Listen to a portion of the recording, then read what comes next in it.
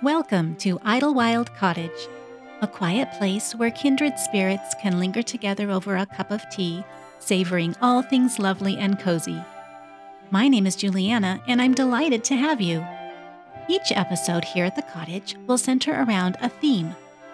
That theme will be celebrated in a number of ways. Through literature, art, nature, and even some favorite movie scenes, we'll cherish the sweet and simple things of life. So make yourself at home, and I'll put the kettle on. All great stories have some element of surprise, suspense, or mystery about them. Often, this is precisely what keeps us turning the pages to see what happens next. As autumn draws on, many readers reach for cozy mysteries. This week, I thought we'd step into several mysterious moments from a few of our favorite stories. Now, these books aren't actually mysteries, but the element of suspense definitely keeps us wanting to read more. Take, for instance, this dark, cold night from Little House in the Big Woods. Pa is away trading furs, so Ma and Laura take the evening chores upon themselves. Laura put on her coat and Ma buttoned it up.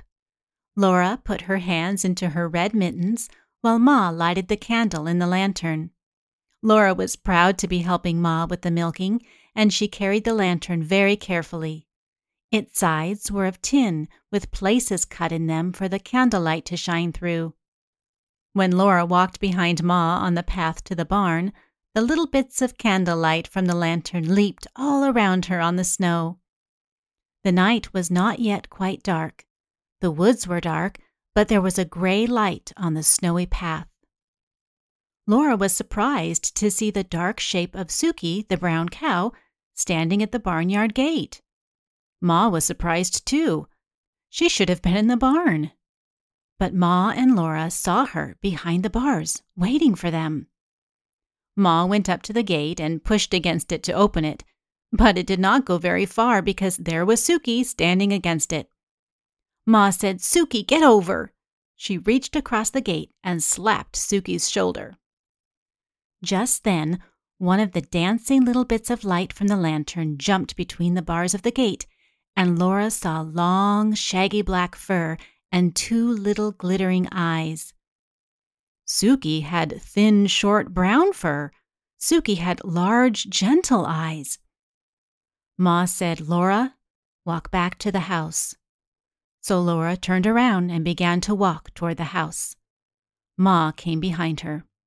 When they had gone part way, Ma snatched her up, lantern and all, and ran.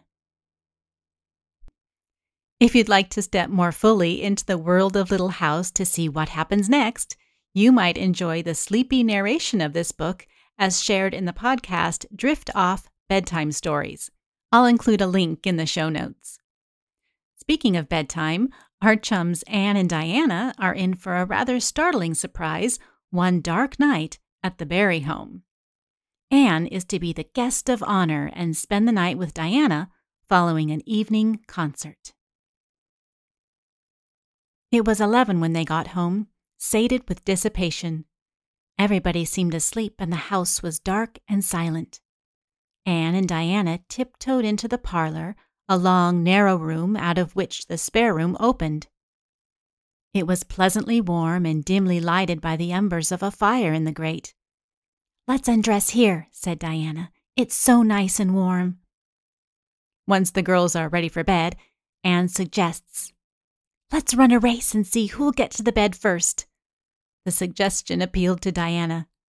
The two little white-clad figures flew down the long room, through the spare room door, and bounded on the bed at the same moment. And then something moved beneath them. There was a gasp and a cry. Just who or what made that gasp and cry? Well, you'll just have to be sure to read Anne of Green Gables to find out. Another pair of kindred spirits are Julian and Portia, who explore their summer vacation surroundings in Elizabeth Enright's 1957 book, Gone Away Lake. In the opening pages of this delightful read, the cousins find themselves mysteriously turned around while navigating a swamp. Julian was ahead as usual, and all at once he crashed into some hidden obstacle and fell over it. "For heaven's sake, look," Portia said. "It's a rowboat. An old upside-down rowboat buried in the weeds. What is it doing here? You can't go rowing in a swamp." "But maybe if I stand up on the thing, I can see where we are at least." They both climbed up on the little hulk and looked out over the tops of the reeds, beyond which grew the dark woods.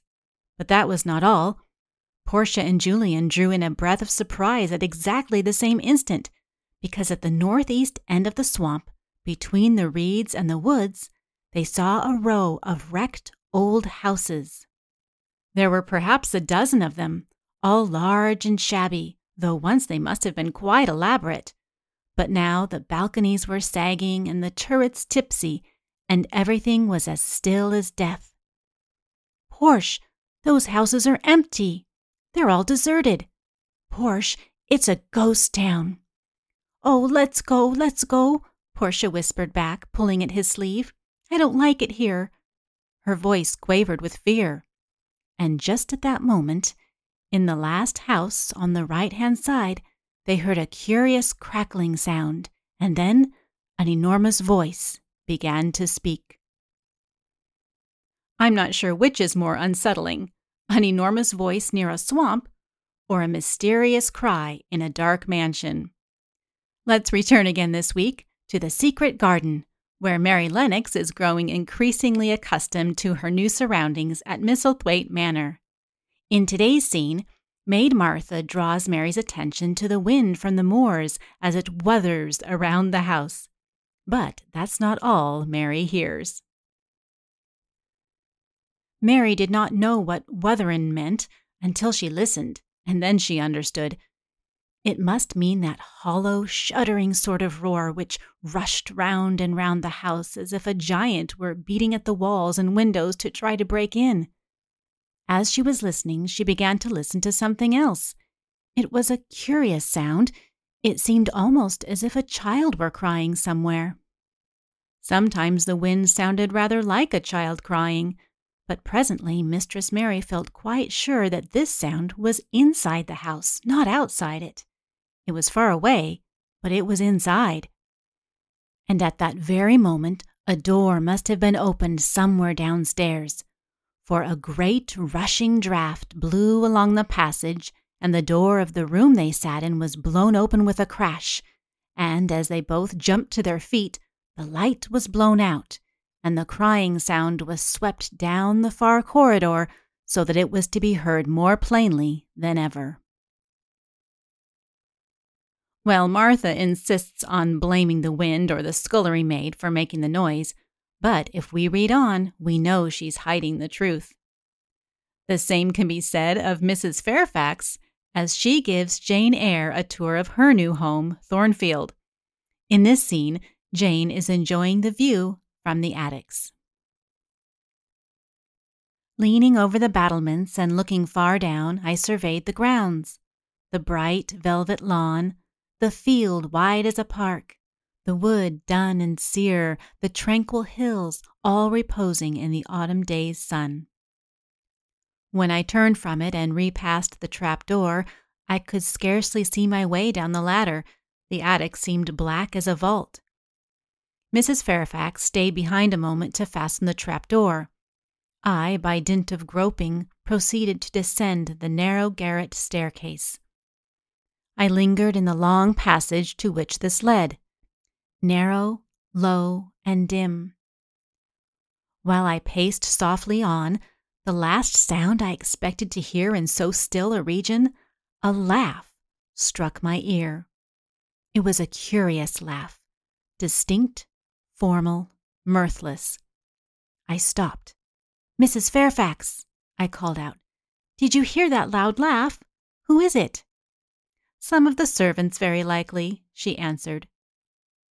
The laugh was repeated in its low syllabic tone and terminated in an odd murmur. These dark and chilly homes have me yearning for the cozy flicker of firelight. So let's take a moment to draw around the hearth here at Idlewild Cottage. I'll toss another log on the fire and pour out a soothing round of tea. This blackberry sage black tea is always a winner, so do sip and enjoy the warmth before we enter our final setting, the Sussman home in Johanna Spyri's book, Heidi. Heidi has now been staying for some time as companion to Clara. In Chapter 12, titled The Sussman House is Haunted, we find ourselves in the company of a grim housekeeper. For several days, Miss Rottenmeier was walking about the house in deep thought. Whenever at nightfall she went from one room to another or through the long corridor, she often looked here and there in the corners and now and then glanced quickly behind her as if she was afraid that somebody might come slowly behind her. For some time in the Sussman house, something strange and mysterious had been going on. When the servants came down each morning, the house door stood wide open. At night, the door was not only double locked, but the wooden bar was also put across. It was of no avail. In the morning, the door stood wide open. Well, the house is all confusion, and eventually Mr. Sussman and the doctor take things into their own hands and keep watch, suspecting thieves when everyone else suspects a ghost. The night of their watch, the men are in conversation when suddenly they hear a noise in the corridor. Through the wide open door, the pale moonshine came in and lighted up a white form which stood still on the threshold. I encourage you to read this classic to discover who or what the men find that moonlit night.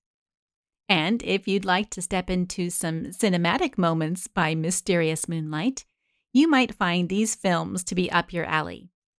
The 1964 Disney mystery The Moon Spinners stars Hayley Mills.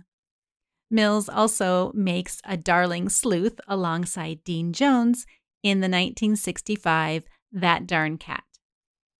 The 1944 film Arsenic and Old Lace, starring Cary Grant, is a classic dark comedy for this time of year. And the autumn scenes in Meet Me in St. Louis are always a favorite, especially Tootie's triumphant declaration, "I'm the most horrible."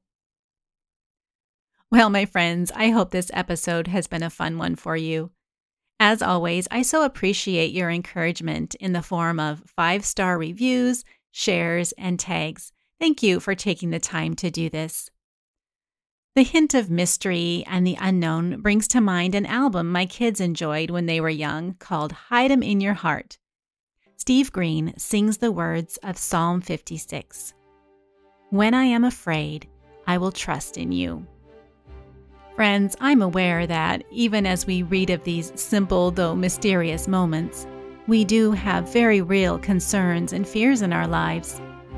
My prayer is that in each of these we would trust in God, who carries all things in His mighty, loving hands. Thank you for joining me today, dear ones. Please come again soon to Idlewild Cottage.